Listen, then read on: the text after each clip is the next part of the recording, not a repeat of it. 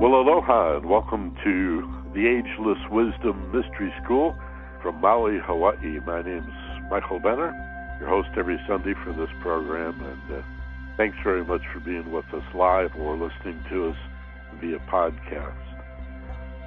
Today's topic is mastering fear. You know, there are not very many books written about fear because most authors don't like to put the word fear in the title, and even fewer editors and publishers are interested in taking a risk on publishing a book with fear in the title. And the reason is obvious. People are afraid to face their fear. Fear is, by its very nature, frightening and scary and seems to suggest danger and run away. Remember Monty Python, run away.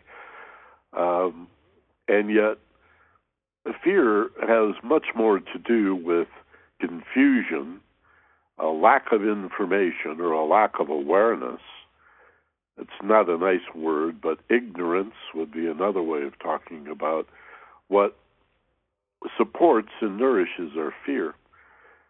Danger is very rare. You could come up with some examples. They probably involve driving on the freeway. But we're not in that much danger, not like our ancestors who lived in the jungles and the forests among wild animals and often faced real danger. They were often facing danger because of their ignorance as well. But the development then, through evolution, through natural selection, of a fight or flight response suggests that the brain, or the subconscious mind, if you will, perceives all fear as potentially dangerous, when in fact all fear is much more likely to suggest confusion or ignorance than any real danger. Again, I've already acknowledged that sometimes ignorance can lead to danger. But if you ponder that point, you have already the major key to freedom from fear, or to mastery of fear. That's our title today, Mastering Fear.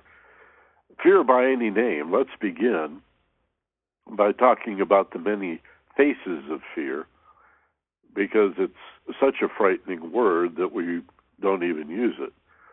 We have other names for it. Clinically, for example, our fear is called anxiety. The vicious cycle of anxiety held as muscular tension and the emotional and physical pain that it causes, the hurt and upset emotionally and physical pain in your body as a result of the tension and the oxygen deprivation. This is a vicious cycle of fear promoting ignorance, which promotes more fear. I mean, if you think about it, fear, as I've already stated here, my basic premise, is the feeling that goes with something unknown or confusing. But the response to fear is to get even more confused, which enhances those scary feelings and causes you to be confused even further and frightened even more, and therefore more confusion, more anxiety, more ignorance, more fear, chugga, chugga, chugga. And when you feel stuck, that's what you're stuck in the middle of. The irony is stuck is not really stuck. The feeling of being stuck in a whirlpool, a cyclone of a vicious cycle of fear and ignorance is actually a matter of holding on. Now, there's two real important points. Fear is rarely about danger. It's almost always about what you do not know or do not understand. And secondly, the feeling of being stuck in it is really holding on to it. I mean, look at the holding on response. When you're afraid or nervous or worried, some more words, apprehensive, anxious, nervous, that's held in the body as muscular tension. And your hands begin to move into fists. And fists are good for hitting, but they also hold on to things. Many, many times I've had clients and students say, I get that part. I understand that, Michael, but how do I let go? And that seems an odd question. How do you let go? Pick something up and drop it. Pick something up that needs to be thrown away, walk over to the bin, the trash can, open the lid, hold the object over the can, and let go. And it falls. You release it. Why don't we do that? Why are we afraid to let go of what we're holding on to? The fear is that then we'll never understand it. That we need to hold on to it even if we call it being stuck, because it represents something we don't know. So we're trapped really between wanting to know about it and being in denial and playing victim. I'm not holding on, I'm stuck. And I don't want to face my fear, but I'm going to continue to carry it around with me. You've heard the phrase emotional baggage. Well, if you open those bags, those footlockers of pain that we drag around with us everywhere we go, you're going to find that they're full of many emotions. But what unifies them all, what connects everything that hurts, is our fear, our anxiety by any name. So clinically, we call fear that is not danger, but related to what we do not understand, anxiety. To go a third step, what we don't understand about our fears is invariably about us, not the world around you. Right? That's the third point for you note takers. I'm so gratified that many people actually write these things down. Okay. So fear is ignorance, not danger. Stuck is holding on. It's not really stuck. And the relationship that fear has with ignorance, the ignorance is the failure to know thyself, or as in Hamlet, to thine own self be true. There's a beautiful phrase in the book of Thomas, the Gospel of Thomas, which Christians apparently don't want to know about.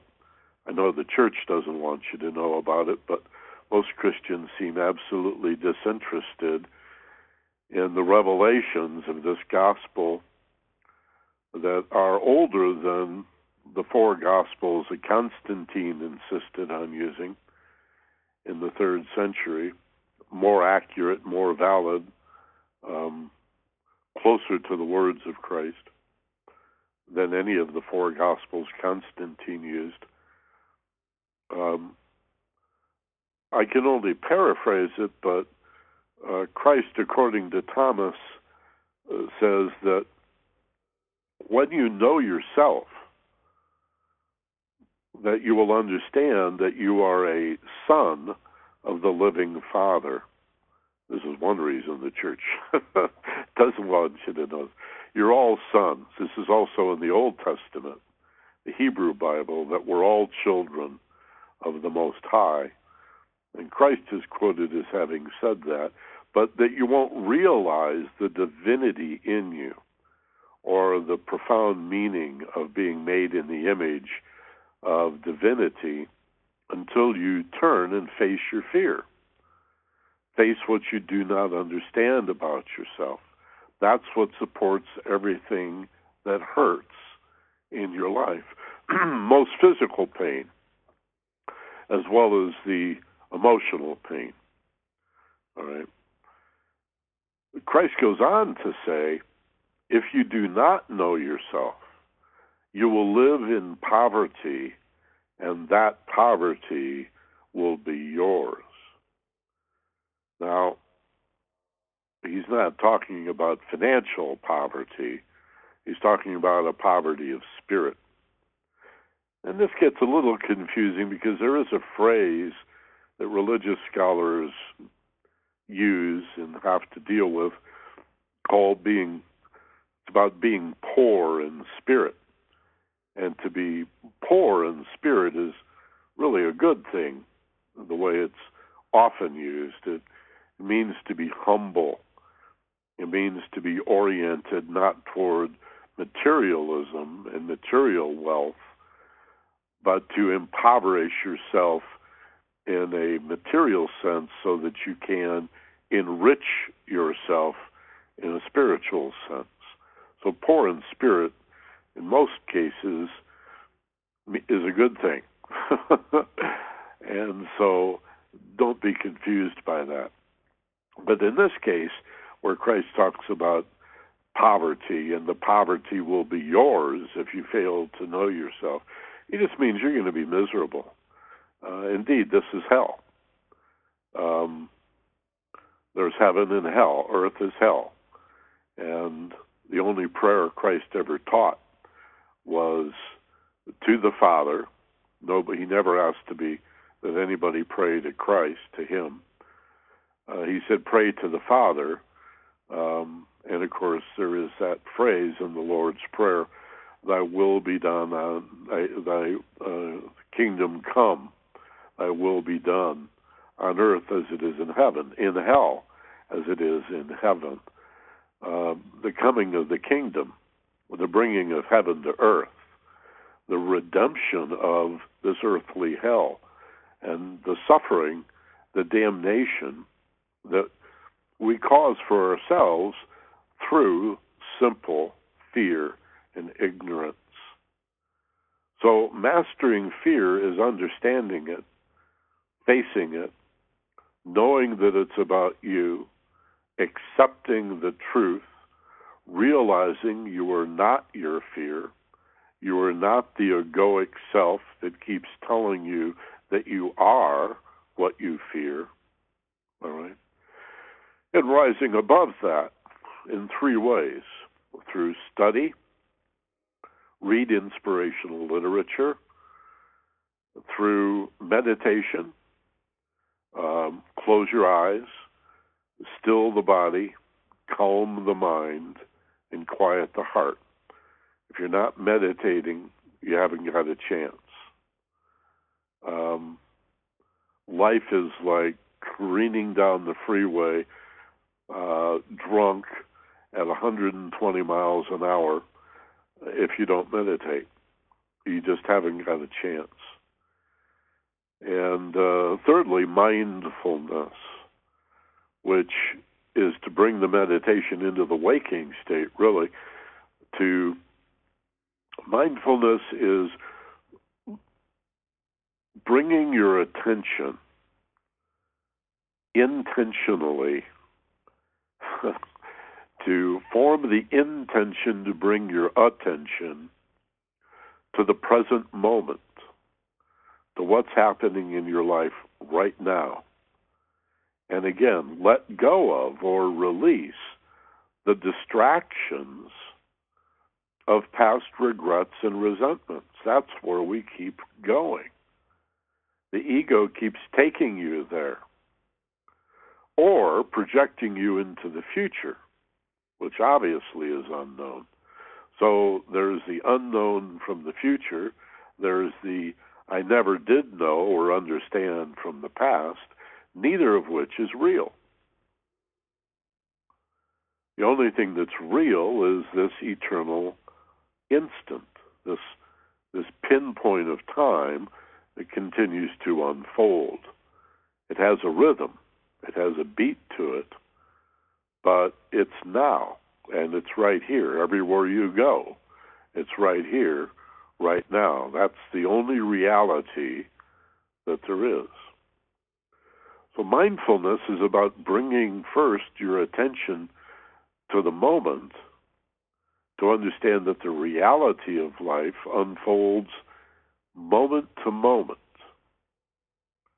All right? And if you're dwelling on the past and fearing the future, the lights are on, but nobody's home. You're missing your life. Okay? Because you're not paying attention. I tell the story of the chocolate brownie that I ate and forgot to pay attention to. I mean, have you ever done that? Have you ever gone to an expensive dinner, paid a lot of money for it, but you were worried about something or lost in conversation, and you never enjoyed the meal. You never paid attention, right? Or you watch your kids grow up, and all of a sudden they're packing their bags to go off to college, and they go out into the world and get married and have kids of their own, and you lost them. They're gone. And maybe you realize you didn't really pay nearly as much attention to them as children as you could have. You just missed out. You forgot to pay attention. You thought they'd always be there, and they'd always be these adorable little kids. Hopefully you have a few Kodak moments and times you did pay attention to draw upon. They can be very enriching. But, it's often some crisis of health where people who survive will look back on their lives and reorder their priorities, wondering, why am I doing this? Why am I working 60 hours a week to try to create a life when I have no time to enjoy the life I'm creating? And I do this for my family, but I hardly see my family. They're all off, running around, doing other things.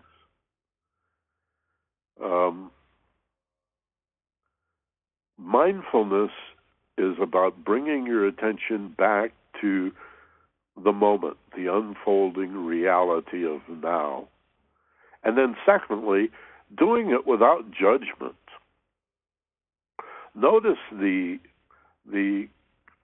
obsessive and compulsive nature of the mind, constantly judging things as right or wrong or good or bad, or you're a winner, or dude, you're a loser. That's just your mind telling you those things. Why? Well, we'll talk about it in greater detail in other programs. Why? There's actually a couple of things the mind does. Another is constantly seek acceptance, and a third is looking for control. Judgment, acceptance, and control are three things that the mind does that distract you from the reality of the present moment, and you wonder why you're not happy. You're not here. You don't have to believe everything you think. And when the ego, which is fear-based by its very nature, its job is to keep you alive in the jungle. And the ego, for the most part, has not received the message that you're not in the jungle anymore, you're safe. Most of the time. Stay off the freeway, and you'll be safe.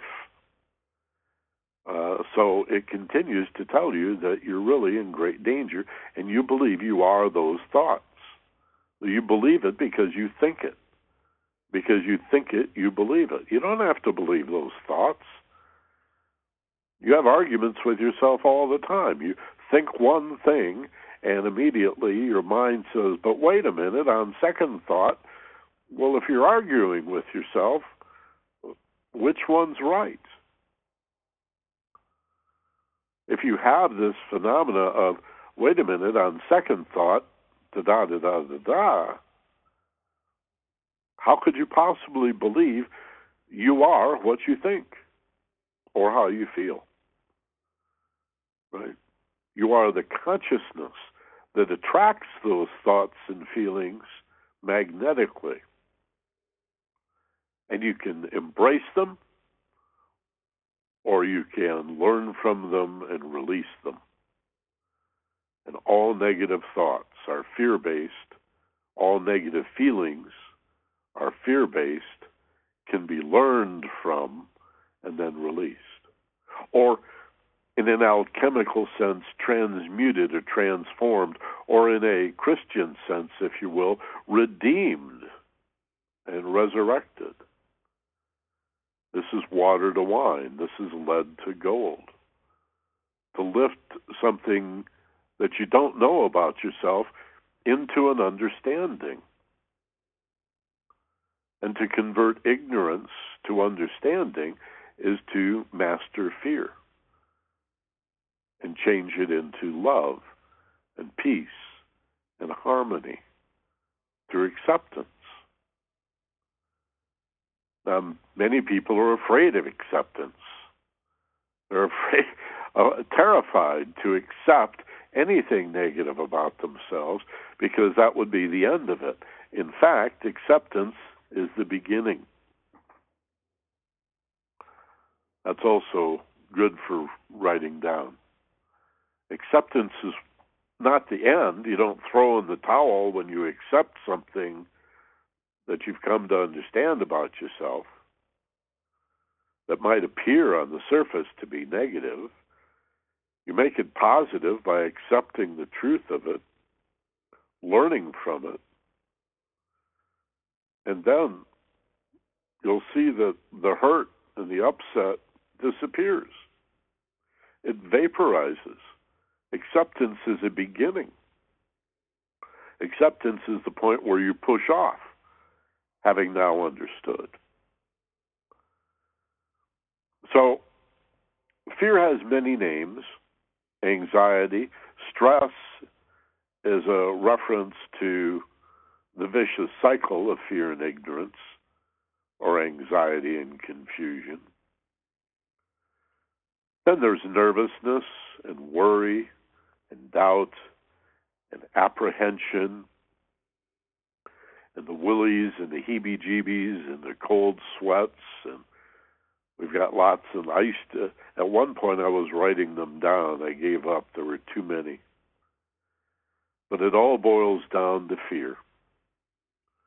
All negative thoughts and negative feelings, so-called, are fear-based and are generated by and supported by what you do not understand about yourself.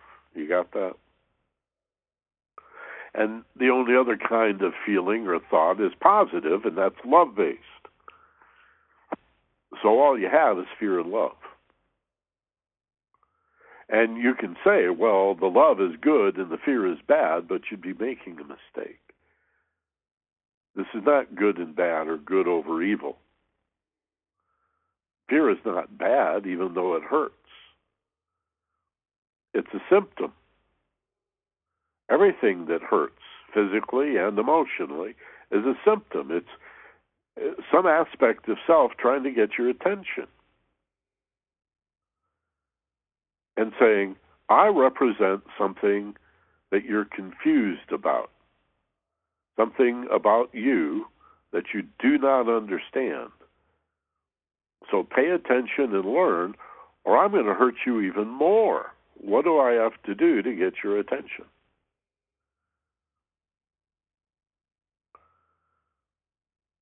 You know, life will sometimes touch you with a feather. Initially, a gentle touch to get your attention, to teach you something, because that's why we're here, to learn about love and fear. And we brush it off because we're busy, and so life gives you a little shove. And you recover your balance and go on about your business because you're busy. You're doing very important things. You're a very important person. So life finds a sharp stick and pokes you with a sharp stick. and you're irritated and you push away, but you still don't do anything until life hits you over the head with a brick, and then people say, why me? What did I do? I don't deserve this. Well, deserving has nothing to do with it. If you pay attention to the feather's touch, to the little gentle nudge, we can learn, we can understand ourselves with much more elegance and grace. And life doesn't have to hit us over the head with a brick to get our attention, and you don't have to put yourself through that why me stuff. Right? Turn within. You've spent your whole life looking out into the world for answers that do not exist. Turn within through study, through meditation, and through mindfulness. And if you're not doing all three, you're going to suffer. Not a threat. It's a simple statement of fact that I know to be true only because it's happened to me countless times in my life, that I get busy, I get distracted, I get filled with self-importance. I put aside my arcane and esoteric work, busy myself with the physical world and the realities of creating income and paying bills and whatever it may be, washing dishes or doing the laundry or making sure the car is filled with gas and a million other details. My spiritual life falls to the wayside, and the next thing I know, I'm in pain. Physical pain or illness and or emotional pain, which is life grabbing you by the shirt, shaking you, saying, why aren't you paying attention? We've got work to do. And you know, I have great compassion and sympathy for all of us, because you really have to work to get this information. Again, most people believe that a pursuit of spirituality is limited to some sort of religious practice. And there is some spirituality in religion, but there's a lot in religion that has nothing to do with spirituality, with ethics or morality or the divinity of which you are truly made. It is by design hidden within you, and life is the journey or the adventure to discover the truth of your spiritual magnificence. And it's a little scavenger hunt, a little treasure hunt. It's hidden where you're least afraid. It's hidden where you're least likely to look. It's hidden where you're most afraid to go. The best parts of you are hidden within fear. What a trick. To force you to face fear, to look at what you do not understand about yourself, so as to understand it, and thereby redeem the fear to love. And that's who you are, and that's what you're for. You are a redeemer. You are an alchemist. You are a magician. You are a vehicle that exists for the purpose of understanding life from your unique point of view. You cannot delegate that job. Sometimes they talk about the sign in the bakery in Big Sur, California. It's come to be rather infamous over the years. It says, chew your food well. If you don't, who will? Know yourself. If you don't, who will? You expect your spouse to do that? figure you out, and often they're willing. They're more than happy to tell you their version of who you are, but that's only their version of who you are, and it has much more to do with them than you. So no matter how much they love you, there's little you'll really learn about yourself from your spouse, from your friends, from your lovers and your enemies. You know, in our premium audio series, Finding Yourself in Paradise, at the FocusedPassion.com website, Steve and I were talking in a recent program about imagining yourself in a coal mine, and you've got a miner's cap on with one of those headlights. And as you go deeper into the coal mine, and it's pitch black, if it were not for the little headlight on your helmet, you couldn't see a thing. But you turn the headlight, you turn that on, you can see around.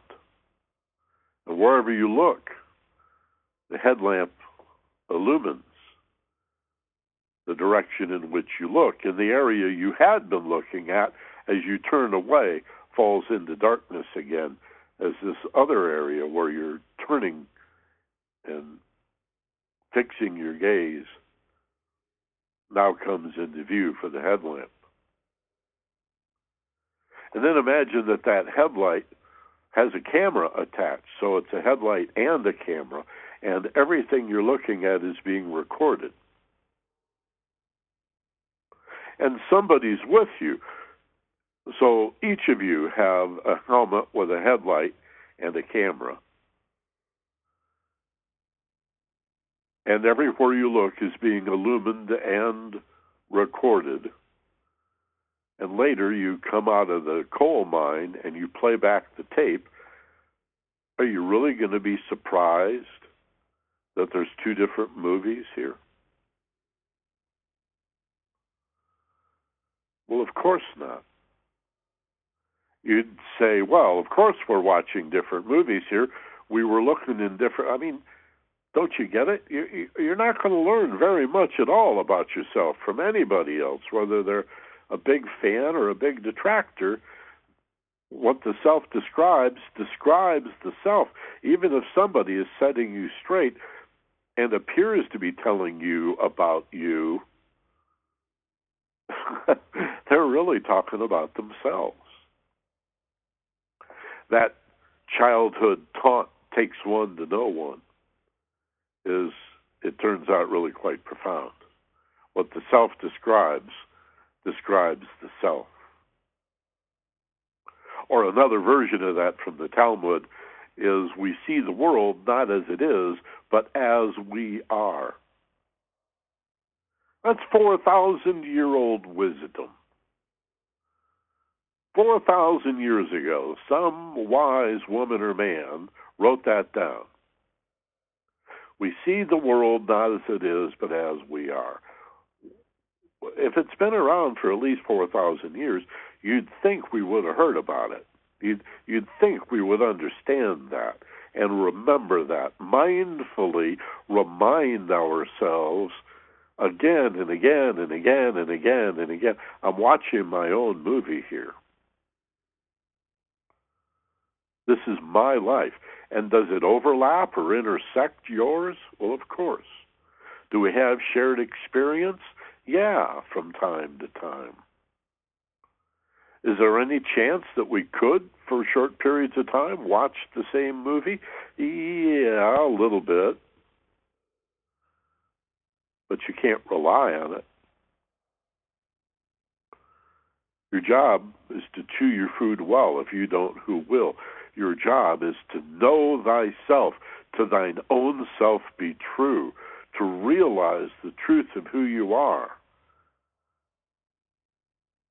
As a spiritual being temporarily trapped in this incarnation, feeling and appearing as if you are separate, when in fact you are part of the one life. connected to all things, and all things connected to you and to each other. A gossamer web, one mind at work. All right? So there's nothing to fear. Fear is always an illusion. Fear is always a bad nightmare. But it has the potential to teach us things. Okay? We can learn. What it represents is what we don't know. But when we face it, we can learn from it. I'd like to suggest to you, and this is my model only, there are many models of the basic fears of life or in life. This happens to be mine. Study them all. I just offer you humbly my understanding of the roots of fear so that you might understand. And I'll do them in order of from least significant to most significant. The least significant source of fear, number one, is real danger. It's exceedingly rare. Again, this fight or flight response that has evolved through natural selection and been passed down by survivors of danger, that's who we are. We're the offspring of people who were easily frightened, right? We're the survivors of the scaredy cats. And the people who freaked and ran or who stood and fought, actually fight or flight, freeze or faint. You've also got the deer in the headlights and the possum, but most people call it fight or flight. That's been handed down. So we have a hair trigger. We're hypersensitive. We're really good at that. And yet, through our technology, we've protected ourselves from most danger. The greatest danger now that human beings face is other human beings.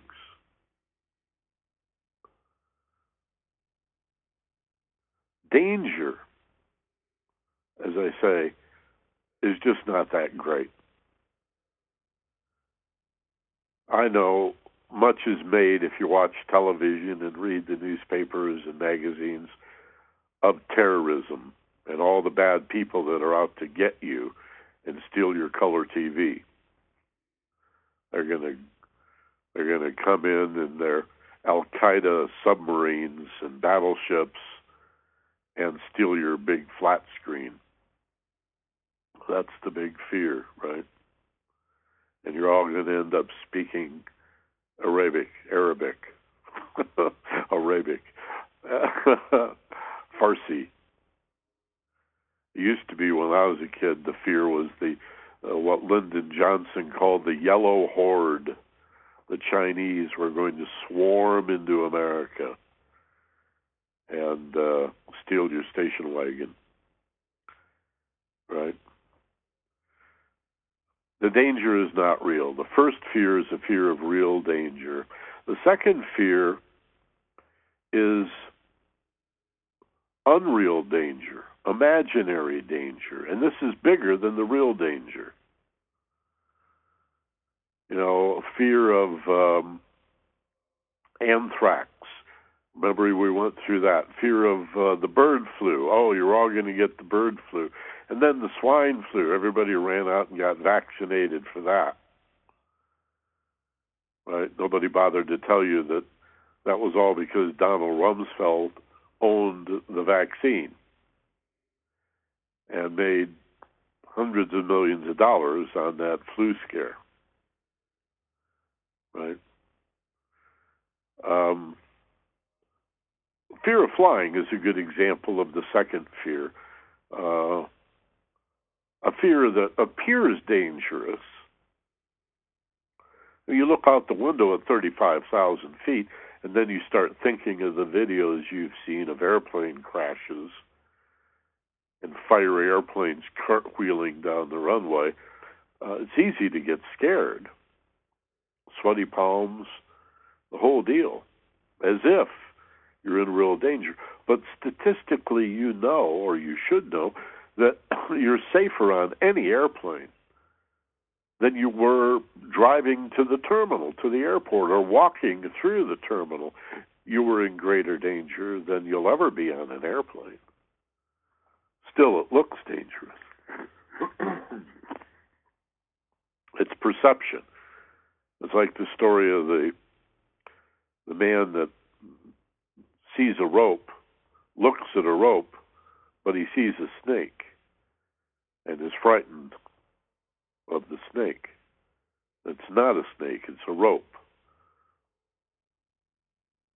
Okay? Perception is reality.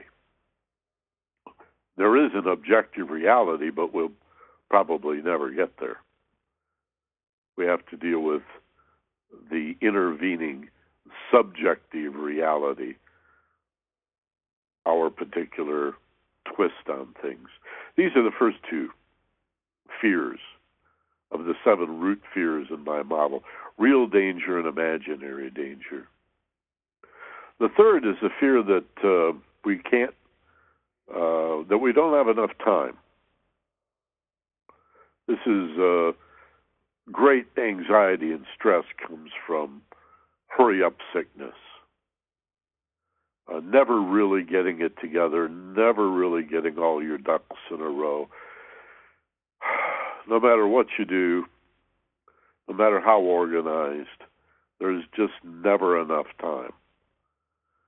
Because we've made a horrible mistake of viewing time as a movement through space, a time line. We lay it over the number line that we learned in the first grade, where 0 is in the middle and the negative numbers go off to the left.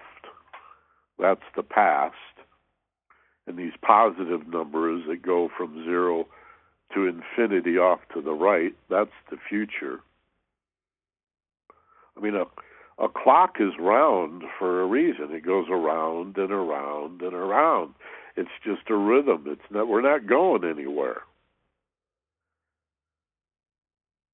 So this idea of controlling time, or time being a quantity, is an absolute illusion or delusion, and generates an enormous amount of fear and anxiety and stress because we just don't understand the truth about time. Most people, in spite of being well-educated, don't get the theory of relativity by Einstein, that time is a function of movement through space. Time is relative. The faster you go in space, the slower time is. Tempted to get off into a tangent. I'm not going to do that. Suffice to say, hurry up, trying to get it done is a big stressor, source of anxiety, and fear number 3. Fear number 4 is the already mentioned need to control things, a fear that there's not enough control. And we try to control the stimulus rather than our response. We try to control what happens to us before it happens to us, rather than managing your response and your perception to what happens to you. So I have news for you. You can indeed control your perception or attitude and your response. In most cases, you cannot control what's done to you. Sometimes you could influence or persuade, but it's like the old guru said, you cannot control the waves, but you can learn to surf. Or the sailor, I can't control the wind, but I can trim my sails. And a good sailor can actually sail into the wind. by zigzagging, tacking back and forth. Stress, anxiety, and fear is not so much what's done to you as what you choose consciously to do with it. Don't you see? It's all in your response. You're making it all up. You are in the image of the Creator. You're creating your life. If you don't like it, change it. And we'll talk about how. I've already suggested study, meditation, and mindfulness. Well, now those are the first four fears: real danger, imaginary danger, time, and control. The next three are even bigger. They are, number 5, I don't know what to do. I don't know what to do about this or that or the other thing. What do you think I should do? Well, what do you want me to do about it?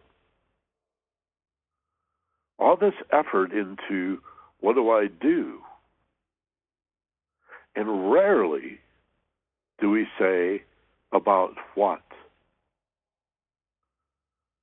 About this pain. Well, if you knew it was rooted in fear and ignorance, you'd face it and understand it. That's what to do. But it leaves all these other areas of our lives where we feel like to do about changing this. I know what to avoid, but I don't know what to put in its place. And this is fear number 6. The reason you don't understand number 5, what do I do, is in most cases we don't know number 6, what do I want? And the reason we don't know what to do, number 5, because we don't know what we want, number 6, is the big one. Number 7, you don't know the person doing the wanting, or the doing, or seeking the control, or trying to manage the time, or decide whether danger is real or imagined. Who am I is of little interest to most people. The fact that you're listening today, live or by podcast, or streaming audio, or whatever, makes you an exceptional individual. Most people, the vast majority of human beings, care nothing about why they feel the way they feel, why they think the way they think, and why we do the crazy things we do. They like their fear. I told you we hold on to it. Stuck is holding on. We love our fear. We wrap ourselves in fear. We carry it around. Suitcases, foot lockers, wherever we go, we drag our anxieties and our ignorance with us. And then try to control the world around you. We'll drop bombs on it. We'll try to make a lot of money to manage and manipulate the world of effect all around us while continuing to ignore the reality within. And then you say, well, I'm a religious person. Well, whatever your religion, they all say the kingdom is within. Yeah, but there's too much pain in the way, don't you see? In other words, the path to the kingdom leads through some scary parts. You have to go through some bad parts of town to get there. You have to you have to look at your failures and your regrets and your resentments and your lost opportunities and your humiliating memories. You have to learn to understand yourself in order to forgive yourself. And then you have to understand that you're not the self that you thought you were anyway. You're much more than that. You're not the fear-based self, you're the love-based self.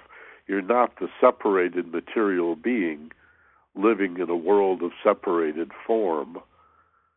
You are your love. You are your caring capacity. It's interesting that we've made a political argument out of whether you are sentimental, loving, and caring or not. We have a whole culture war in America based on pitting self-centered self-interest against a caring, bleeding heart nature. Right? Bleeding heart has always been, since the term was coined by a newspaper columnist in the 1920s, a derogatory slap at people that care too much. But these are false choices. The idea of self-interest versus community interest is a false choice. And part of understanding yourself and understanding the truth of who you are is harmony. Replacing the either or with and saying that both things are true, relatively speaking. Might be 60-40 for you, might be 30-70 for me, might be 90-10 or 49-51, but truth is always relative, and we're dealing with a lot of people that want it to be absolute. And a lot of people that have never had to face any of this are not critical thinkers. Too many schools do not teach critical thinking. People don't understand the problem with absolutism. They want things to be absolutely true or absolutely false. If you can tell me when small becomes big and slow becomes fast, then you can begin to make a case for absolutes. Is it bigger than a bread box? There are no absolutes. Any absolutes that exist are spiritual in nature and beyond the veil, beyond the material world. The material world is a world of relative truth, a matter of degree. And you know that. So you need to remind yourself of that. And your friends that want to live in an absolute world, you need to educate them also. Leave the absolutes to the spiritual domains that you're never going to fully understand anyway. You think you can have an absolute understanding of reality? I don't think so. But you can have a relative understanding. There's a lot of humility in understanding things as relatively true or relatively untrue from your point of view, from your unique point of view. Let that be enough. This need we have to set everybody straight. And the defensive nature of most people, if you just express your point of view, most people need to set you straight. Say, no, that's not the way it is. As if we could agree. Remember the coal miner hat with a camera on it. Why would we agree? Why should we agree? We're all different. We all have fingerprints and DNA proof that we're looking at life from a unique point of view. Why would we agree? You know, civilization is about finding some common areas where we can agree. Like, don't kill each other. Don't steal somebody's stuff. If you have nothing nice to say, keep your mouth shut. Don't gossip. Right? Stuff like that. Those are the 7 big fears. From least important to most important. The fear of danger, number 1. Number 2, fear caused by imaginary danger. Number 3, the fear and anxiety and stress around time. 4 is control. And then 5, 6, and 7 are, I don't know what to do, because 6, I don't know what I want, because 7, I don't know who I am. And now, they're all understandable. You don't know who you are. In most of your life, you've never been interested. And now that you're interested, you're really not sure how to proceed. Well, you can learn something of yourself from watching your behavior. You can learn a little bit about yourself by observing your thought process, your tendency to think a certain way. You can actually learn quite a bit about yourself from looking at your emotional nature. Though most people aren't, really exposed to that unless they've done some therapy, which I recommend for everybody. Therapy is not for crazy people. You're crazy if you don't do it. I know. I'm biased. I worked as a therapist most of my life, but I'm obviously biased. But, I've been on both sides of that couch. How else are you going to learn emotional intelligence? You're going to wait for the TV show that teaches you how to be introspective and contemplative? I don't think so. If there was such a show, if there were, who would sponsor it? Okay.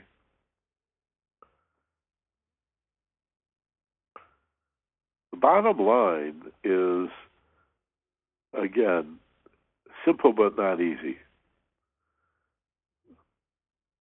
To become fascinated, even obsessed in a positive way,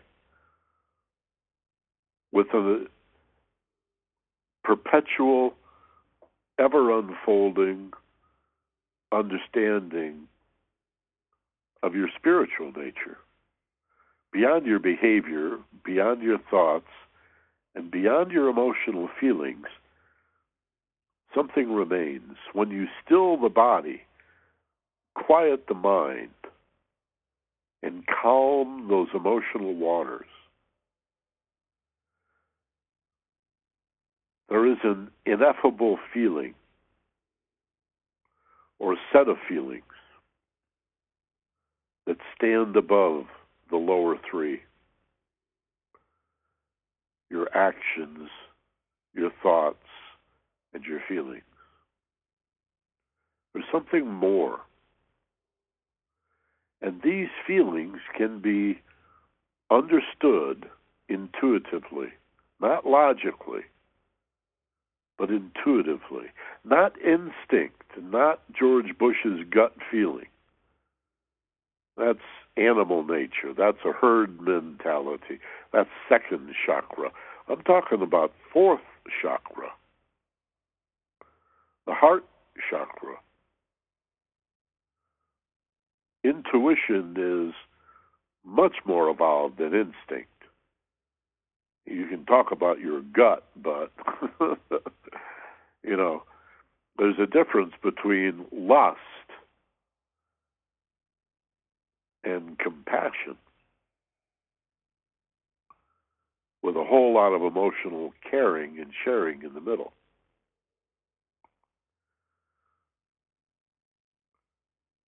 And only when you become interested, again, through some sort of contemplative or meditative process, in setting aside 10 or 15 minutes once a day, or more,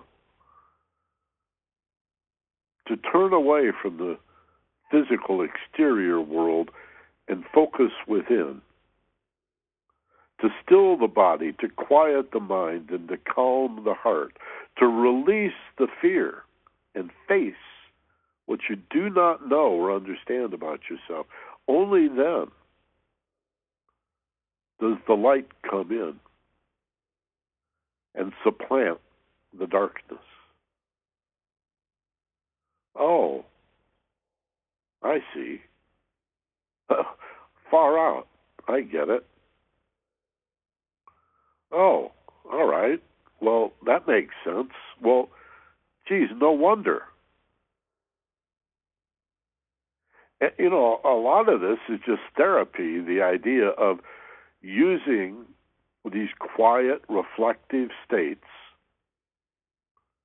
and the intellect, the capacity to understand that you've developed as an adult to look back at your childhood. Now you can understand what you never could have understood as a child, and now you can express what you never were allowed to express as a child. And through the understanding and the release of expressing, let it go. Leave it behind. Drop it. Forget about it. And look forward. Not too far forward. You know, you can drive cross country at night, 200 feet at a time. Those headlights don't have to go that far. So don't look too far forward. Then you start to fear what you don't know. It's like looking forward, facing forward in the now. What's happening right now? Without judgment, without judging things. Live in the now, live in the moment. Experience what's happening. Listen to the birds. Listen to the wind and the trees. Lay on your back and watch the clouds. You did it as a kid. It felt wonderful. Why are we as adults so, dignified or terrified to go lay in the grass on your back and watch the clouds float? Or climb a tree? Maybe you're too old to climb a tree.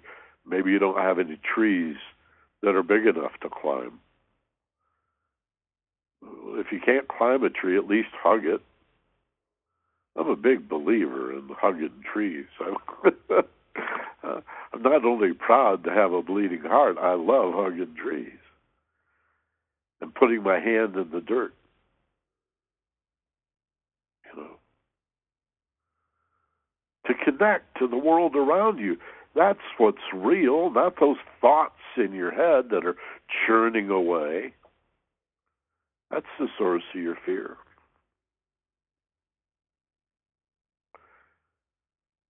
And in nature, you will understand yourself because you'll see yourself connected to those birds, resonating with the wind in the trees.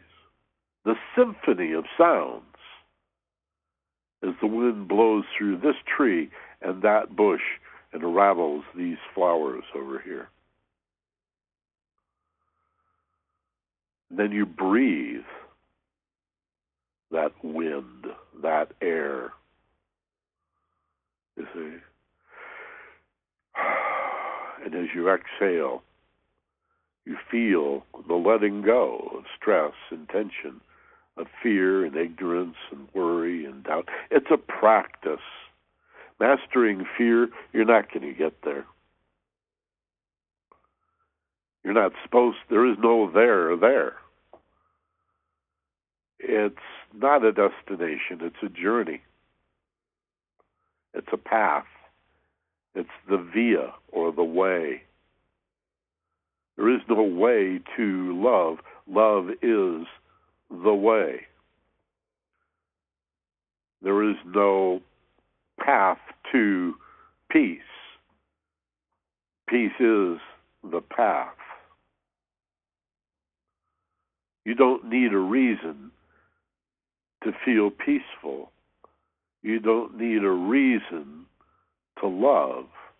You don't need a reason to be happy or fulfilled. Be happy and fulfilled, peaceful and loving, and watch what happens. You will be filled with more love and light. And your journey will be a whole lot smoother. There's still going to be some steep parts. You still got to climb the mountain. There's still going to be some potholes in the road. You're going to have some problems. But it'll be a much easier, much more graceful, even elegant stroll rather than this crawling and clawing, scraping your way along. Buddhist calls this the hero's journey because the greatest fears in your life are fears about your life.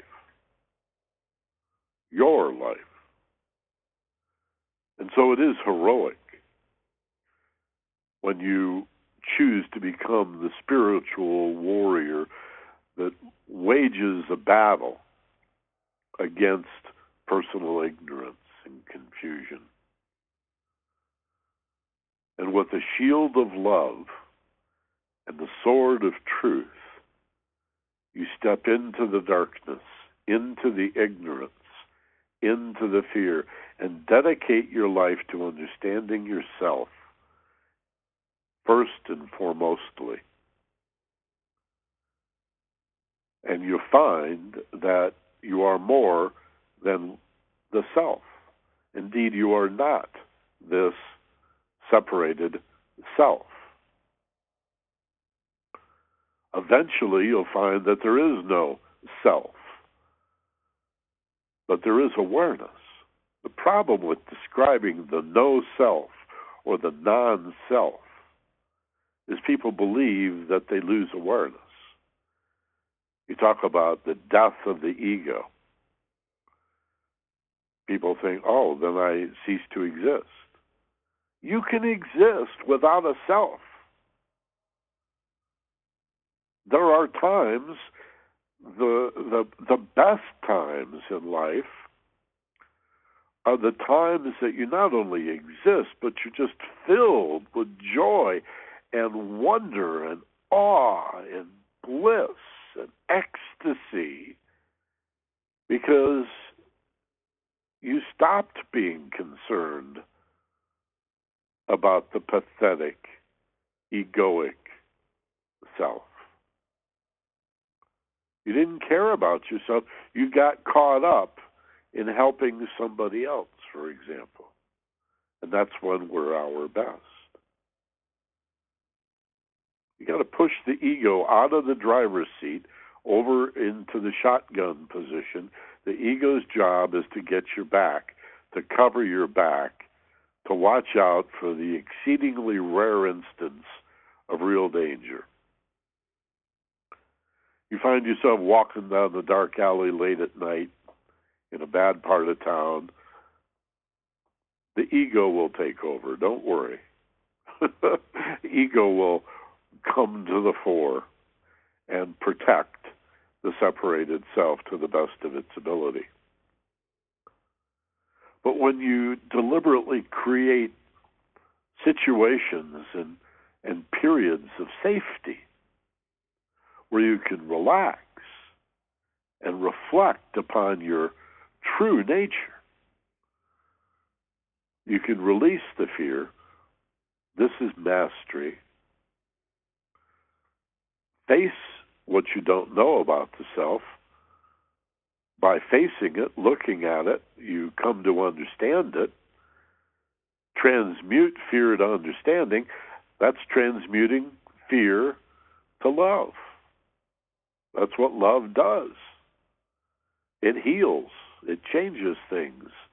It redeems. It uplifts. It saves. You don't have to make a religion out of that. Or as I often say, limit it to a single lifetime as if the only thing that needs redeeming is your eternal soul. Actually, your soul's the one thing that doesn't need redemption. It's the ego that needs redeeming.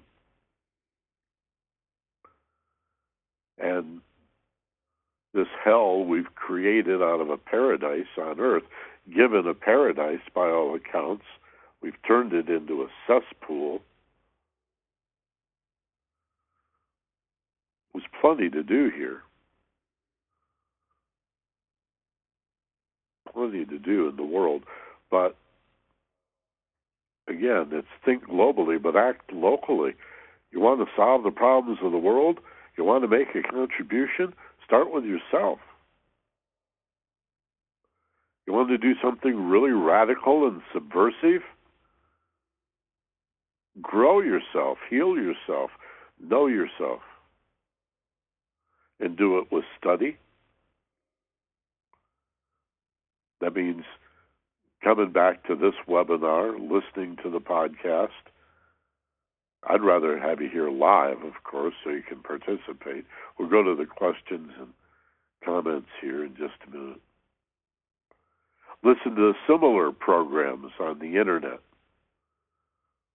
Download tapes and lectures. Read books. Listen to audiobooks from as many diverse, inspiring sources as you can. Study and meditate. If you don't know how, just close your eyes, watch your breath, and let your mind go crazy on you. If you continue to breathe, watch your breath, and feel a letting go of muscular tension, those 10 voices will become 8, and then 6 voices. Those pictures in your head will become fewer and fewer. The visuals and the voices will begin to quiet and calm. And you can teach yourself. But, again, to practice, we've got visualization or guided imagery on the back end of pretty much every one, almost all of the classes we do here. And then mindfulness, a practice of mindfulness, which is every time you find yourself distracted by your thoughts, bring your attention back to the moment and stop judging. You don't have to vanquish or kill the part of you that does the judging. Just ignore it. The part of you that keeps telling you that you should be judging. Is this right or wrong? Is it good or bad? And after you're done working on yourself, notice how important it seems to be to judge other people and figure other people out.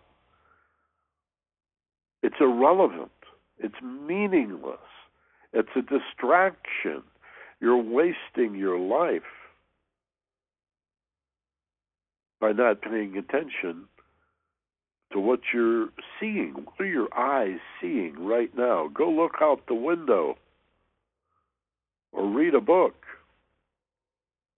or listen to some music, or paint, or dance, or sing, play an instrument.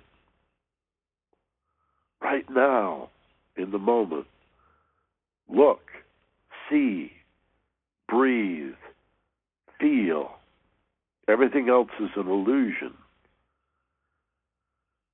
Stop the judging, the petitioning for acceptance, the desire to control what's done to you, and live moment to moment. You'll only be able to do it for short periods of time. That's why it's a practice. Then those periods get a little bit longer. Right? Let's go to your questions and your comments. I mean, there's hours and hours, days, weeks we could spend on this subject. This just scratches the surface. But we got to start somewhere. And we'll repeat this. This is a topic that is so fundamental. It needs to be repeated many, many times. So if you're on the telephone and you'd like to comment, or if you have a question, press *2 on your telephone touchpad, and that'll raise a little flag on my console, and I'll come back to you. I don't see any right now. *2 if you're on Skype or cell phone or landline. And let me go to the text Q&A and see what folks have to say. I've got Carol Postel in La Habra. He says, hello, Michael and Doreen. Aloha, Carol. Phil Jaffe in Canova Park. And he's saying hello and aloha. Craig in Michigan says, what is the beginning step in releasing decades of self-blame? Self-blame, self-loathing, self-criticism. Sometimes the voice inside us is called the critical parent, as if we feel some need to parent ourselves. This is often a holdover from just the anxieties as a kid, where we feel scared and not sufficiently protected. But while this is, meaty, pithy, heavy stuff, and the therapy quality issues, I think we could approach it, Craig, as an interest in why we feel so damn guilty. You use the word self-blame. I'm going to use the word guilt to mean the same thing. Why do I feel guilty? And I think the reason that we feel these negative feelings is the same reason we feel physical pain or discomfort in our body. They're symptoms. They're part of a wonderful process of getting our attention. So self-blame or guilt is the sharp stick that says, hey, pay attention to this stuff.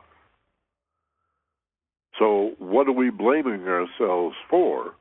What do we feel guilty of having done or not done, failed to do, or did successfully and then regretted it? Right? That has to be followed not only by understanding, but acceptance and then self-forgiveness.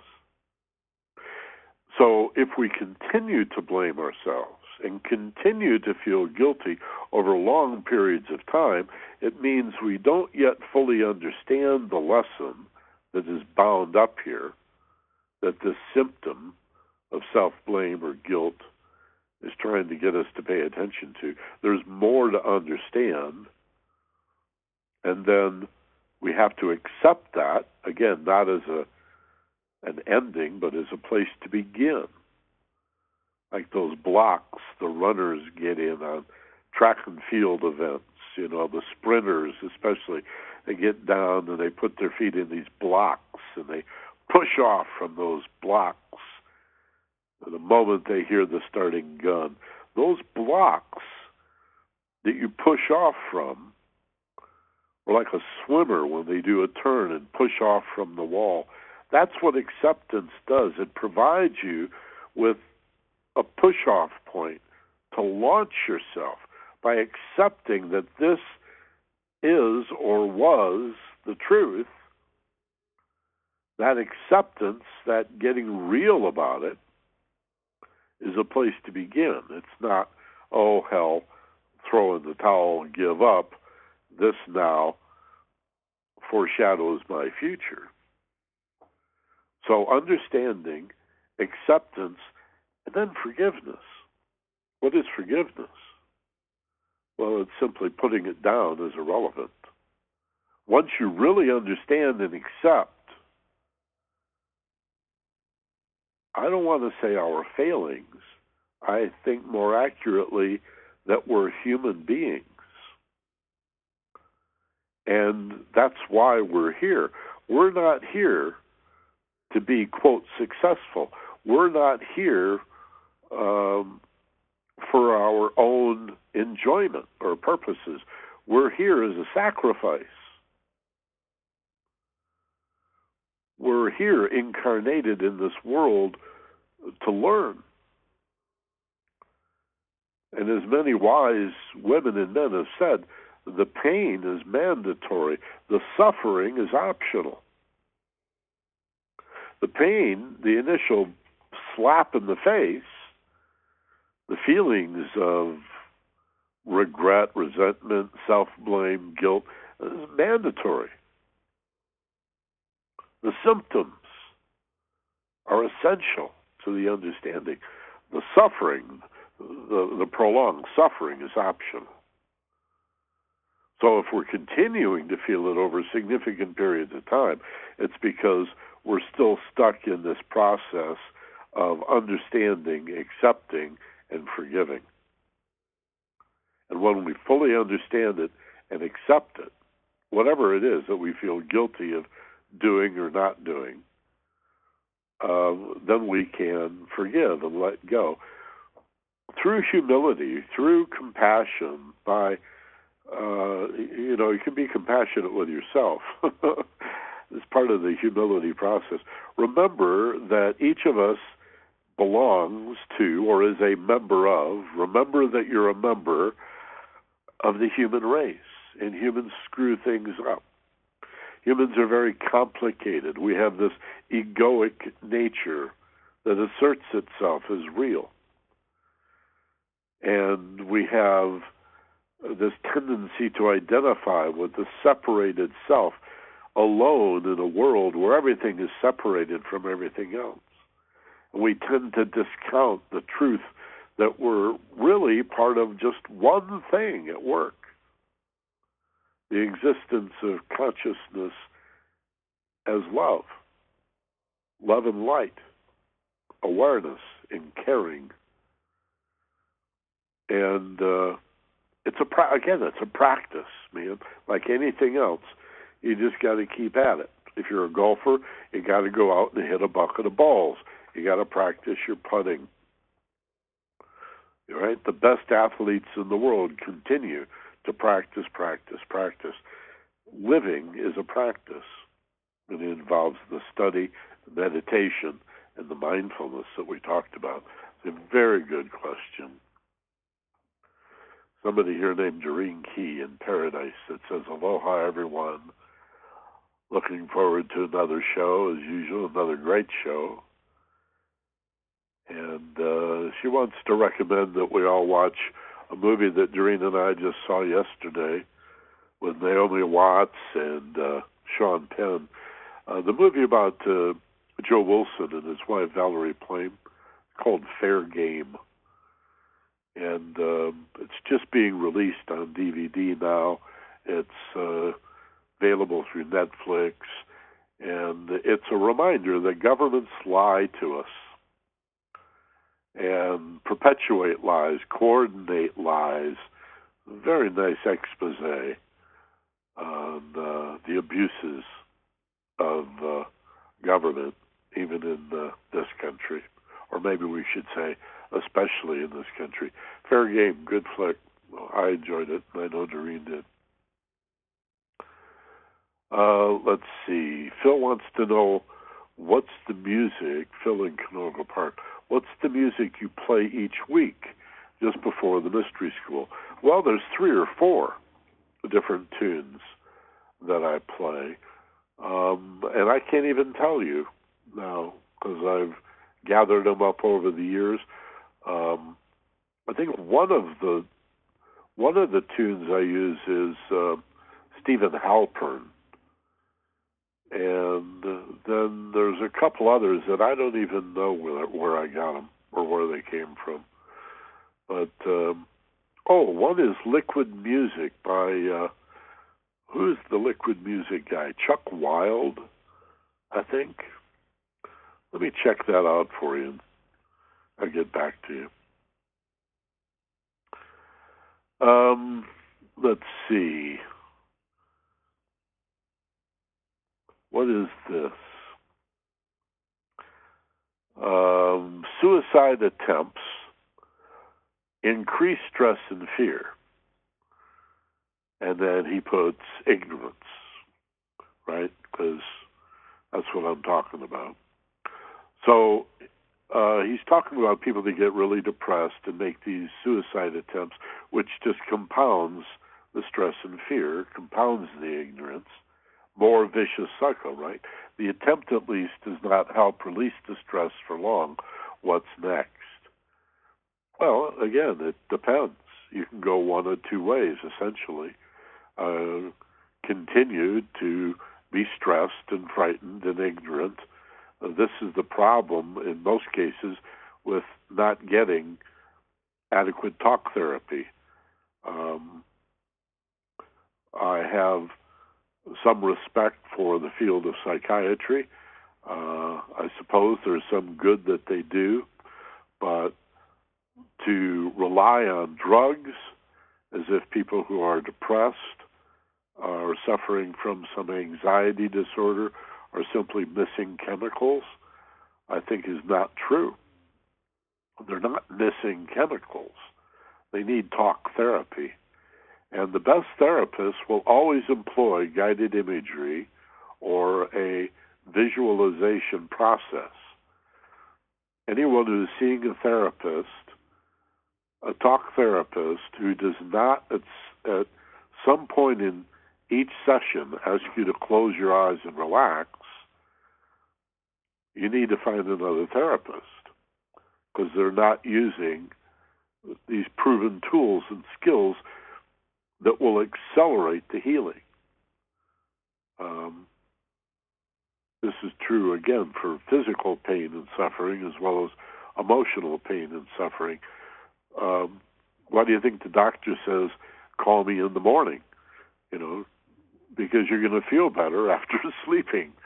You get some rest. So finding that balanced state between awake and asleep, that narrow awake, not wide awake, but that point where you're even more alert, but you're so relaxed, that's what meditation is. And in those states, your intuition is enormously enhanced. And with the guidance of a good therapist, you can, this is the essence of sports psychology. We can accelerate learning in sports or in a classroom by hundreds of percent, by many, many times, using states of deep relaxation. If stress and tension is the problem, stress and fear were your words, then relaxation would be the antidote. If ignorance is the problem, understanding is the antidote. And nothing promotes understanding like a breath and a letting go feeling. So make sure you find a therapist who is using some relaxation process. Closed eye, letting go, feeling the letting go in your body, slow, deep breathing, and some form of guided imagery or a visualization. Okay? Or variation on that, like affirmations. So what's next? You either find somebody to help or you don't. Find somebody. Keep. If you're not getting help from a therapist, don't give up on therapy. Find a better therapist. Right? If you go to buy a car and you don't like any of the cars in the lot, you go to a different lot. Right? It's really what that's about. I feel very strongly about that, too. Talk therapists who are not using some closed-eye relaxation process either don't know any better or are deliberately retarding the process to prolong their income stream, which would be very unethical if that's the case. In Lakeland, Florida, Becky is with us. She says, I lost the fear, but I hold a grudge. Well, Becky, then you have not lost the fear. You're just calling it something else. If it's not love, it's fear. If it's holding on, anything. If you're holding, listen to your words, I hold a grudge. What do you have to do to hold something? Employ muscular tension and stress. That's fear. Why are you holding on to that? Right? So let it go. Forgive. It's irrelevant. Put it down. How does your pain punish the person that you're angry at? The person for whom you hold this grudge or against whom you have this anger? How does your pain teach them? See? They're not hurting. The person that holds the grudge hurts. So you may think that you lost the fear because you're not afraid of it and the scary parts have gone away. But any holding on is fear by any name. Call it anxiety or worry or doubt or nervousness or apprehension, physical tension. Lots of names for it, but my argument is it's all fear. Judy in Arcadia says, Aloha, Michael, great class. Thanks for sharing. Well, thanks for being here so I have someone to share it with. Judy, appreciate that.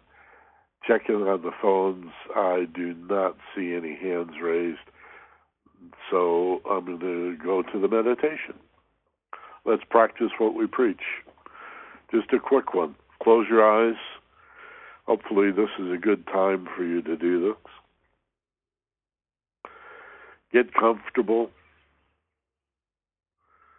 Do a couple of shoulder shrugs and some head rolls. Get all loose. Sit back, let the chair support you so that you're sitting erect but not rigid. Think of yourself as nicely balanced. The idea is to create, through letting go, a sense of openness and receptivity, as if there were a gentle precipitation of awareness raining down gently upon you, filling you, and imagine your spine as a pathway of least resistance, wonderfully aligned. Just imagine it being perfectly aligned, however that appears to you, as a path of least resistance, so that you're open to this recharging, this downward precipitation of spirit into matter, of energy into your physical being, allowing yourself, as you close your eyes and breathe, to feel even more relaxed, to create and sense a letting go feeling. Muscles relaxing and unwinding. Feeling safe. That's how safe feels, right? Letting go of muscular tension. Letting go of grudges and resentment. Letting go of fears and worry and self-blame and guilt.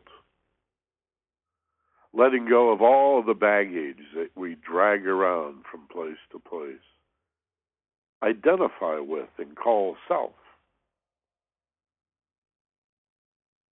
letting go of physical tension, letting go of thoughts, allowing your emotions to be calm, to see what remains.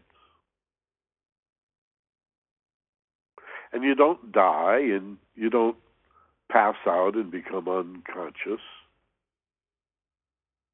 Quite the contrary.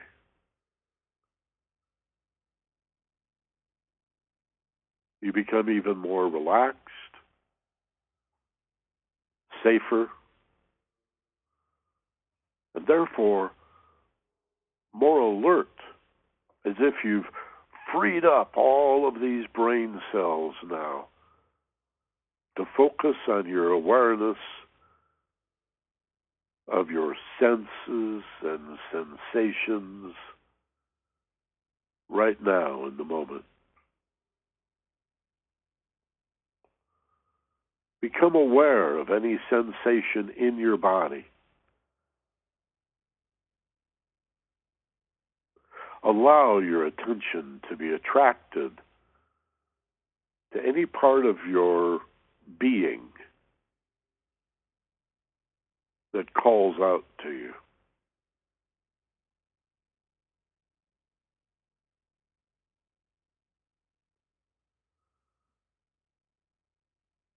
And if it's uncomfortable, if you experience any discomfort,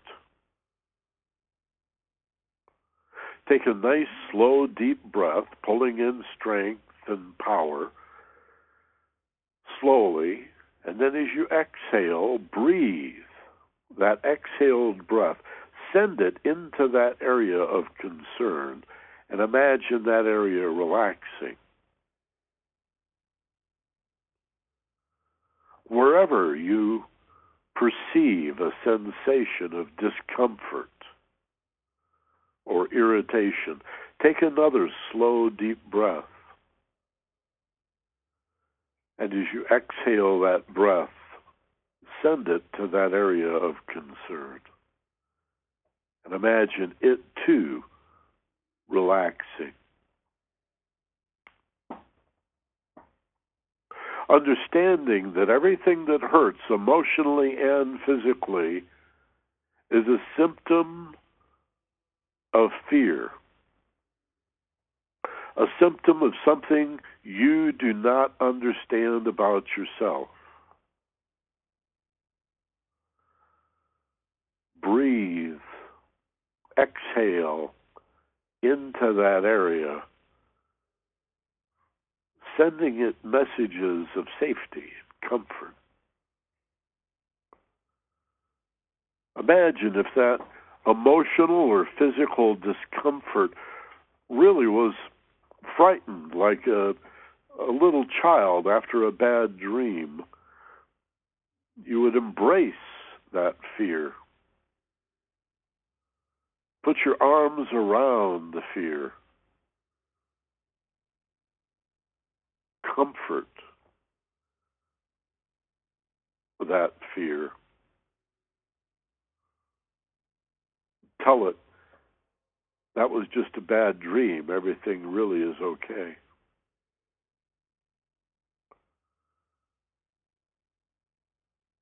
Maybe everything that hurts inside you, emotionally and physically, is a part of you that just needs some love. And the good news is love doesn't come from other people or from the animals that we care about. All love is divine and available to you right now. It's a solo endeavor to feel loved. It reconnects you to your energy source simply by allowing yourself to feel loved and loving and lovable.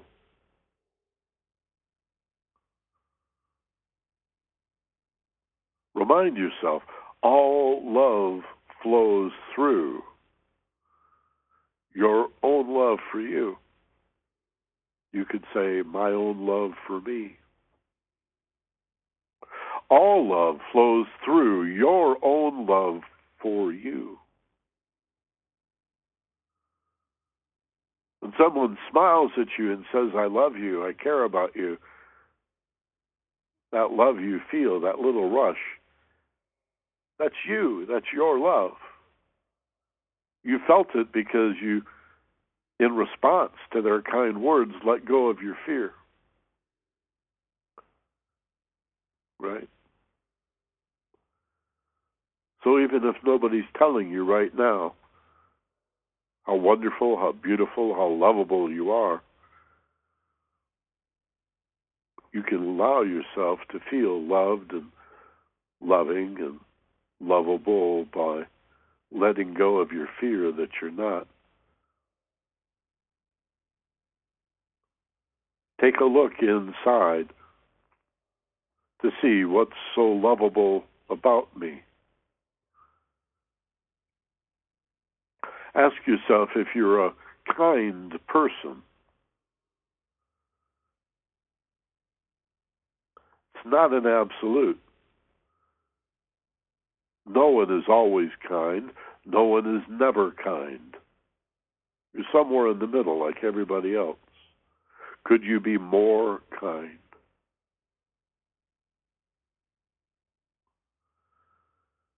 Are you a considerate person? You cannot be always considerate or never considerate. You're somewhere in the middle. It's relative. Can you be more considerate?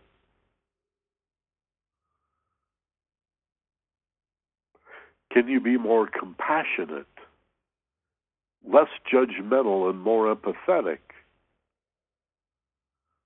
By reminding yourself that everyone is a member of the human race and everyone is struggling.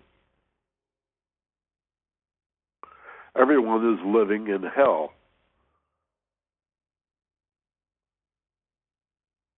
Doing their best to find a little bit of love in the midst of all of this fear. Turn off your TV. Stop watching all of that. I was a journalist for 30 years. You can be well informed without watching the propaganda and the lies, all of which is designed to frighten you and then sell you something based on fear. TV is a fear machine. Turn it off. Read something inspiring and uplifting, inspirational. Listen to music. Express yourself through the arts. Sing, dance, draw, paint, sculpt, write poetry, musical lyrics.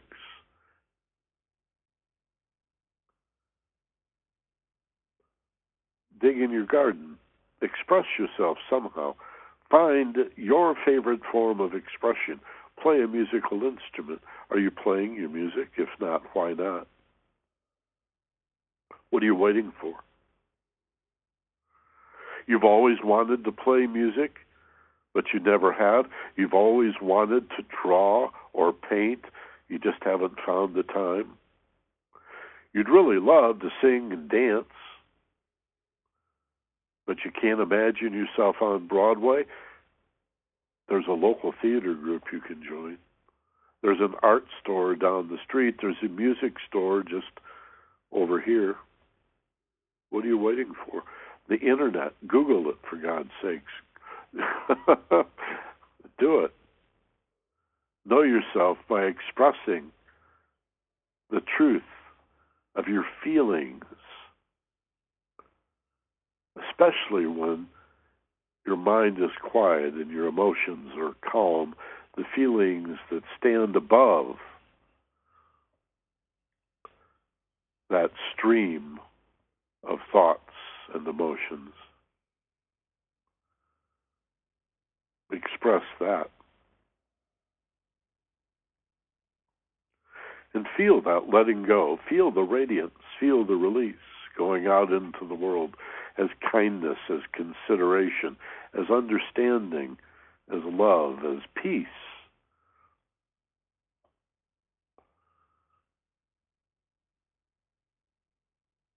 Every day, better and better. Now reorient yourself to the room around you. Prepare to move from narrow awake to wide awake. But bring with you, effortlessly and elegantly, these feelings of peace and love, freedom. As you inhale now, fill your lungs. Hold for just a moment and then exhale slowly and open your eyes now, wide awake, alert, refreshed and rested, back in the room feeling even better than before. And welcome back. Again, thank you very, very much for being here today at the Ageless Wisdom Mystery School. Forward the newsletter. There's a link at the bottom every week. Makes it easy to do. Send it to a friend that you know who's looking for this kind of human potential, personal empowerment, and self-help information. And similarly, if you go to my website, theagelesswisdom.com, click on homepage to go inside, and then web teleconferences, you can also send any one of these programs. There's 155 of these programs. You can send those to one of your friends, too, and say, hey, check this out, or I thought of you while listening to this program. And if you like what we're doing here in the Mystery School, you're going to absolutely love the premium audio series that I do with my business partner of 35 years, Steve Snyder, at our sister website, FocusedPassion.com. Now, if you subscribe at $3.96 a month, an open-ended subscription, no contracts, you can unsubscribe with a single mouse click anytime you'd like. These programs are only 99 cents, so a monthly subscription is $3.96. I can guarantee if you're not happy, I'll refund your last month. Okay? These are studio-quality, compelling discussions with two human potential experts. So I know if you like this, you're going to love that. All right? And each of those also includes a guided imagery, a visualization exercise. Check it out. There's 6 free programs you get when you set up a free account, FocusedPassion.com. And if you go to the iTunes store, there's 10 other free programs you can get as a sample podcast. We use the secret name Empower Yourself in Paradise. The series is called Finding Yourself in Paradise.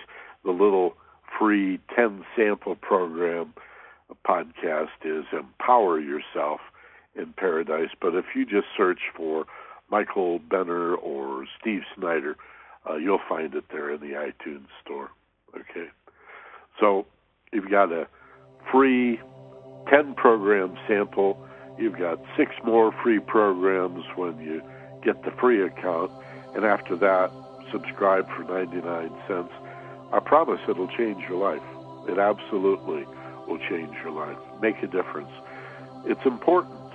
Commit yourself to changing your life by changing yourself. You want to change the world, or you don't care at all about changing the world, the strategy is the same. Work on yourself. Chew your food well. If you don't, who will? Thanks a ton for being here. As always, be gentle, love life, and take care of each other. This is Michael Benner. Aloha from Maui.